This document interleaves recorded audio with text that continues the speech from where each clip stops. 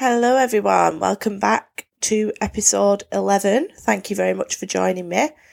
I do apologise for the slight delay, but you'll have to forgive me because it's Christmas and I was making the most of Boxing Day, going out for a lovely walk and enjoying a little bit of time relaxing, so I put my podcast off for the day.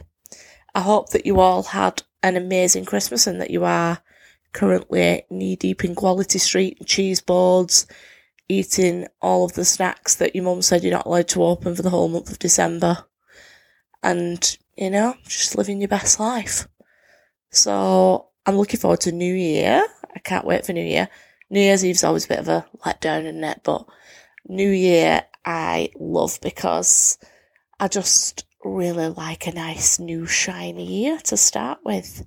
So I'm looking forward to that. And I also could do with eating a salad because I'm feeling like a positive pig in a blanket at the minute. I am a roly-poly Christmas pudding and I just keep shoveling in all of the remaining chocolates at the bottom of the Quality Street tub, the coconuts, the fudges, the ones that nobody wants. Still going strong. But never mind, it'll soon be New Year. I've got a good manifestation story for you to start with this week, because was it last week? No, it must have been within this week at some point. My dad's car had broken down, like it was on the driveway, but it was broke. The battery had completely died. So he had rang the, what's it called, is it Green Flag? Yeah, I think it's Green Flag. And they couldn't do anything about it. Apparently it needed a brand new battery. It was completely dead. So he'd had it on charge with like a battery pack all day and it wasn't working, and he was ranting and raving and calling it every name under the sun and saying how there's no way it could be started, and he was getting more and more annoyed and stressed out and pacing back and forth and just being a little bit negative. So I said, what's up with it? He said, no, the battery's dead. I said, oh, I'll start it, a piece of piss, Dad, give it here. No, you can't. You won't do it. I said, I will, Dad. And he's like, you can't, the battery's died. There's no way. I said, Dad, there will. There's always a way. I said, it's probably just needs charging up with some good vibes. So anyway, he didn't believe me, but I went outside to the car and the lid was open. It's not called a lid, is it? What do you call them? It's got a weird name. The bonnet. Is it the bonnet? Yeah. I think it sounds weird now saying it. You know when you say a word and it sounds weird when you say it? The bonnet. Yeah. The bonnet was open. Anyway, I digress. So the bonnet was open. So I went and stood next to it and I thought, like, what would it look like if it was starting? And I thought, well, it'd be all like vibrating and shaking about. So I visualised that for a minute. And then I kind of had a word with the car. I was like, I need you to start now, please. Sorry about my dad. He's in a bad mood. He's stressing out about you not starting. He needs you to start, please, because he needs to get you to the garage. So I had a little word with it, like a nutter. There were a couple of dog walkers going past that thought I'd lost my bloody marbles, but that's fine. I have. And then got in the car and I just waited for a minute and I pressed the button and it wasn't starting because it's a Range Rover, so it's got like one of those buttons, it's not like a key. It's like a bloody flight deck inside, which makes it even harder to start because it's not like like in a normal car where you can just mess about with the engine and things start. So it's not doing anything. And then I thought, that's weird. It should be starting by now. I've just had a word with it. I've told it needs to start and give it all the good vibes and all that. Anyway, I noticed my dad at the window going, no, it's not going to start. Come on, no, don't do that.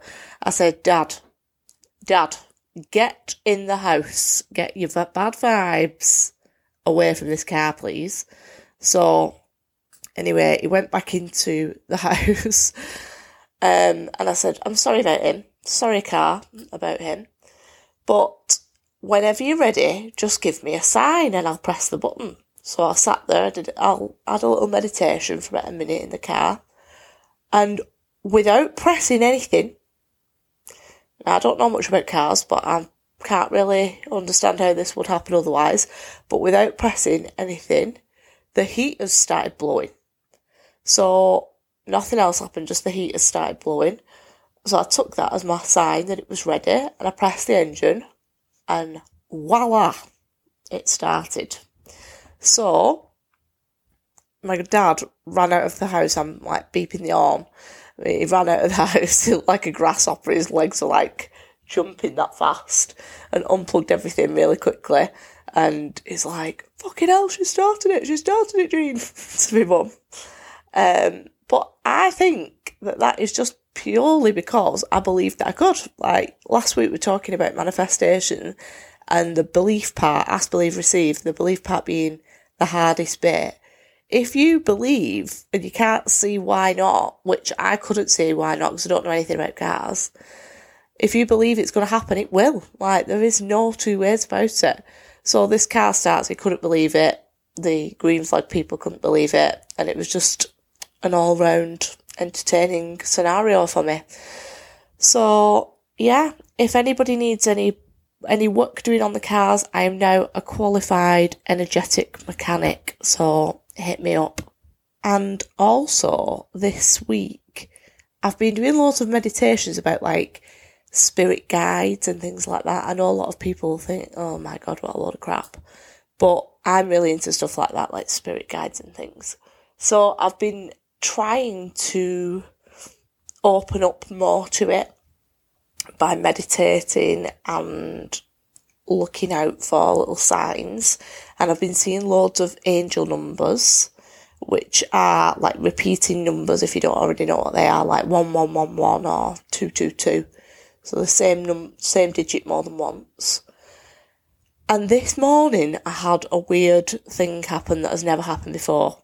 So I woke up early in the morning, I think it was about probably about 5:30. And I opened my eyes, which is not like me because normally I'm a bit groggy in the morning. And I was just like awake straight away. And nothing happened straight away. But I just looked to the corner of the room in my bedroom, and I can only like describe it as like sheet lightning, like really mega bright flash. But it wasn't coming from outside, it was just inside the room, and it was just in a small section about like a wardrobe size, let's say. That's a really random thing to compare it to, but like a wardrobe sized flash that was there for a split second. And I thought, ooh, I wonder if that was my spirit guide. So I'll keep you updated on that. It's either that or my retina's detaching, so pray for me.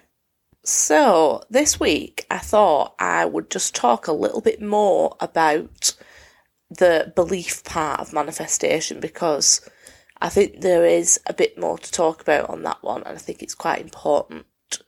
So I'm going to start by talking about how when people have seen something happen before, they're able to believe that it's possible. So there was a point where people had never been to space and we didn't think that it was possible. There was a point where people thought that you couldn't climb Mount Everest, and there was a point where people thought that you couldn't do a 4-minute mile. But as soon as one person does that, things change. So, for example, if we talk about Mount Everest, in 1953, 2 men climbed up Mount Everest together successfully, and they were the first people who'd ever reached the top of Mount Everest. And before that, people had been trying continuously since around about 1922. So from 1922 to 1953, people were trying and were never successful because they just thought it wasn't possible. As soon as those 2 people managed to get to the top, people started doing it successfully quite quickly afterwards. And since then, there have been over 5,000 people who've successfully made it to the top of Mount Everest. The year after that, in 1954, somebody called Roger Bannister ran the first sub 4-minute mile. So he ran it in like 3 minutes and 57 seconds, I think it was. And that had never been done before. People thought that it was completely impossible. They just didn't believe that humans were capable of that. But by the next year, 3 runners who were running in the same race all ran a 4-minute mile, which was just unheard of. And by the end of the 70s, over 200 more runners had done the same.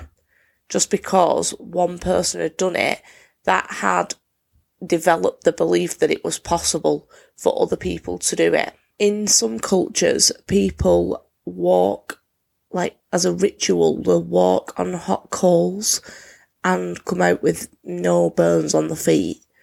And in some churches, especially like what's the word for them? They're like the ones that are always on the telly, and they're all kind of, what's the way to describe them without being offensive to anyone? Very happy clappy, over the top, quite aggressively preachy type of churches. And they sometimes incorporate things like being bitten by snakes or drinking strychnine and things. And the fascinating part of that is that the people who do that aren't harmed. They don't come to any harm because they're in such a state of absolute belief or faith. And to me, belief and faith are exactly the same thing. I think when you say the word faith, people automatically assume that it's to do with a particular religion, but I just think it's just a very strong belief in something. What's that song now? He's got his trombolies. I always thought it said trombolies. Did anybody else think that? He's got his trombolies. It wasn't. It was strong beliefs. I was about 27 when I realised that. Anyway, yeah, so I'm not a religious person at all, but I think I'm quite a spiritual person, maybe. Not like a walk around dressed like a hippie all day or anything, and, well, sometimes I do, but not too much. But I do think I've become more spiritual the more I've learned about the law of attraction and all of the stuff to do with that over the years. But I'm not religious, although I see how people are, because to me, when people are talking to their God, which doesn't offend me in the slightest at all, I think everybody should have whatever beliefs they want, like just live and let live. But to me, you're talking to a field of energy. That's what my opinion is. It's not a person in the sky. And obviously, I don't know. I'll let you know when I get there, but I don't know better than anybody else. But that's what my interpretation of it is that we are God. Like, it's us.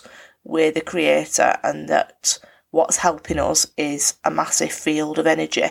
But it can be difficult to imagine that we are that powerful. So I think a lot of us put somebody else in charge or something else in charge. So historically, people would believe that the sun was a god because they couldn't believe how, how was it staying up there in the sky, and how was it so bright, and why was it moving around? So they presumed that it was some kind of god, which obviously we know now is not quite correct. But belief or faith in any package, whatever it might be, religious or not, is a very important part of manifestation. So you do you, boo. Pick whichever one you like.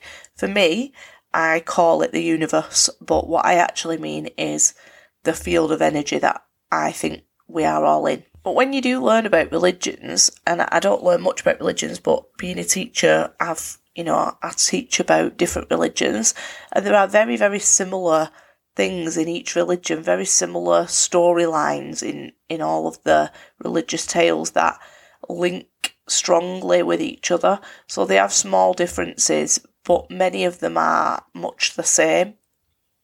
And when you read things that are more spiritual and more about law of attraction and more about the universe and manifestation, again, there are loads and loads of links to the stories that you hear in religious texts. So I think that we're all talking to the same thing and calling it a different name.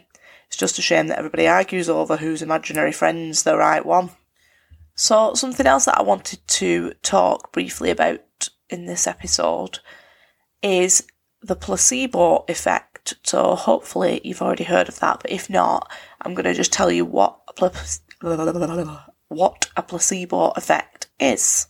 So the placebo effect is defined as a phenomenon in which some people experience a benefit after the administration of an inactive lookalike substance or treatment. The substance, or placebo, has no medical effect. So it's basically like something like a sugar pill. And the person that discovered the idea of the placebo effect was a man called Henry Beecher, who was a medic in World War II, and he was treating badly injured soldiers in the war, and he ran out of pain-killing morphine. So, because he had no other option, he decided to risk it for a biscuit and replace what should be morphine with saline solution, so just water and salt. And he spoke very confidently to the soldiers and told them that it was going to kill all the pain, they wouldn't feel a thing, very confidently administered them with this saline solution, which obviously medically does nothing. And he found that the vast majority of the soldiers who were having major surgery, like, amputations and all sorts of things, didn't feel any pain because they trusted that Henry Beecher had given them a strong painkiller. So today, the scientists who've studied the placebo effect, understand that what's actually happening there is the belief that you are receiving something that's medical, that's going to stop the pain or do whatever it's supposed to do, encourages your brain and your body to release chemicals that mimic the effects of those drugs. So whatever they're supposed to do, whatever you believe they're going to do, they will have that same effect because of the belief. And placebo effects are used in absolutely every medical, pharmaceutical drugs trial. So you can't release a pharmaceutical onto the market until it's been tested against a placebo, because it's widely acknowledged in scientific circles that the placebo effect is a thing. And I could not agree more with that. I definitely think that the placebo effect is really, really powerful. And in fact, I take medication for ADHD, so I take these lisdexamfetamine it's called, which is like a stimulant drug to get rid of the symptoms of ADHD. And they definitely work and I can feel them, but because I've had them for a long time now, they're not quite as effective as they once were physically. But they work for me, I believe, because I believe that they're going to work. So I think that they do have some medical benefits. Like, I definitely think that they help me, really do help me in some certain ways. But I think a lot of the ways that they help me is much more to do with my belief in them. And I think that's the case for a lot of medications that people are regularly on, but people find it uncomfortable to accept that because they think they're being some kind of fraud. But that doesn't bother me at all. I just think if it works, it works. It doesn't matter whether it's a placebo or not. It's having the same effect, so therefore it works. It's like getting pissed on a cider lolly. And speaking of cider lollies, I remember years ago when I was probably about 18, I went to a house party and I picked up some beer because, we all drank the same thing then. It was just all beer. And I remember going to the shop and picking up this beer and getting about 10 cans of it and drinking them all and feeling absolutely off my rocker. And then I woke up in the morning at this house where we'd had this house party. I can't even remember whose it was now. It was many, many years ago. And it was alcohol free. And I thought, how can that be? Because I was pissed. But I obviously wasn't. It was obviously the placebo effect making me think that I was, because I was drinking the beer and I totally believed that it was normal beer. I hadn't realised that I'd picked up a different one. And I hadn't had any alcohol all night, which is so bizarre, isn't it? So just as much as belief can be beneficial, very, very beneficial for us in manifesting things, as I've talked about over and over again, we also have limiting beliefs, and the limiting beliefs are the problematic ones that we have to pick out, work through and get rid of, because they are holding us back. But again, they are still beliefs and they are very, very, very powerful. So just as an example, I'm going to read you a very short story about elephants that demonstrates the power of belief, whether it's negative or positive. In this case, it's a negative belief. So the story is about a man who sees some elephants tied up by a very small rope, fully sized elephants, and he doesn't understand how they are still there, basically. So the man stopped, confused by the fact that these huge creatures were being held by only a rope tied to their legs. It was obvious that the elephants could at any time break away from the ropes that they were tied to, but for some reason they did not. He saw a trainer nearby and asked why these beautiful, magnificent animals just stood there and made no attempt to get away. Well, he said, when they are very young and much smaller, we use the same size rope to tie them, and at that age it's enough to hold them. As they grow up, they are conditioned to believe that they cannot break away. They believe that the rope can still hold them, so they never even try to break free. He was amazed. These animals could at any time break free from their bonds, but because they believed so deeply that they couldn't, they were stuck right where they were. The powerful and gigantic creature had limited its present abilities by the limitations of its past. So, sorry to kill your vibe with that sad story, because it is a bit depressing, isn't it? But it just goes to show how limited many of our beliefs are. And if you can change that so that you believe that you are capable of achieving whatever it is that you're looking to achieve, or of receiving whatever it is that you're manifesting, you almost certainly will. And the older that we get, the more limited we become because of all those outside influences. If you ask children, I know this from my own experience, if you ask children what they want to do when they grow up, the younger they are, the bigger and more adventurous their ideas are about what they want to do when they're older, or who they want to be. You know, they quite happily tell you that they want to be astronauts and things like that. And for most of us, it's just not on the cards. We just don't believe that that's a possibility for us. But why not?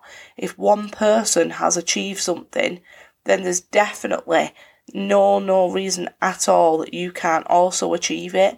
And even if they haven't, just like those first people who climbed Everest and first people who went into space and first people who did the 4-minute mile, there's no reason why not. As long as you believe it's possible, you can do anything that you want to, even if other people don't think that you can.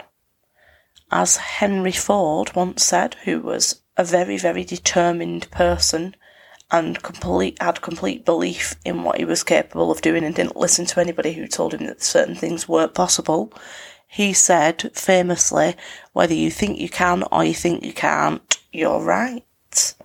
And I agree. So make sure that you think that you can. Right, I'm going to love you and leave you. I hope that you have a wonderful New Year's Eve and that you are out getting drunk off cider lollies or alcohol-free beer or all the Prosecco, and that you have a lovely New Year's Day. Hopefully get a roast dinner out of it and set some new goals for 2022. I will see you next week. Bye.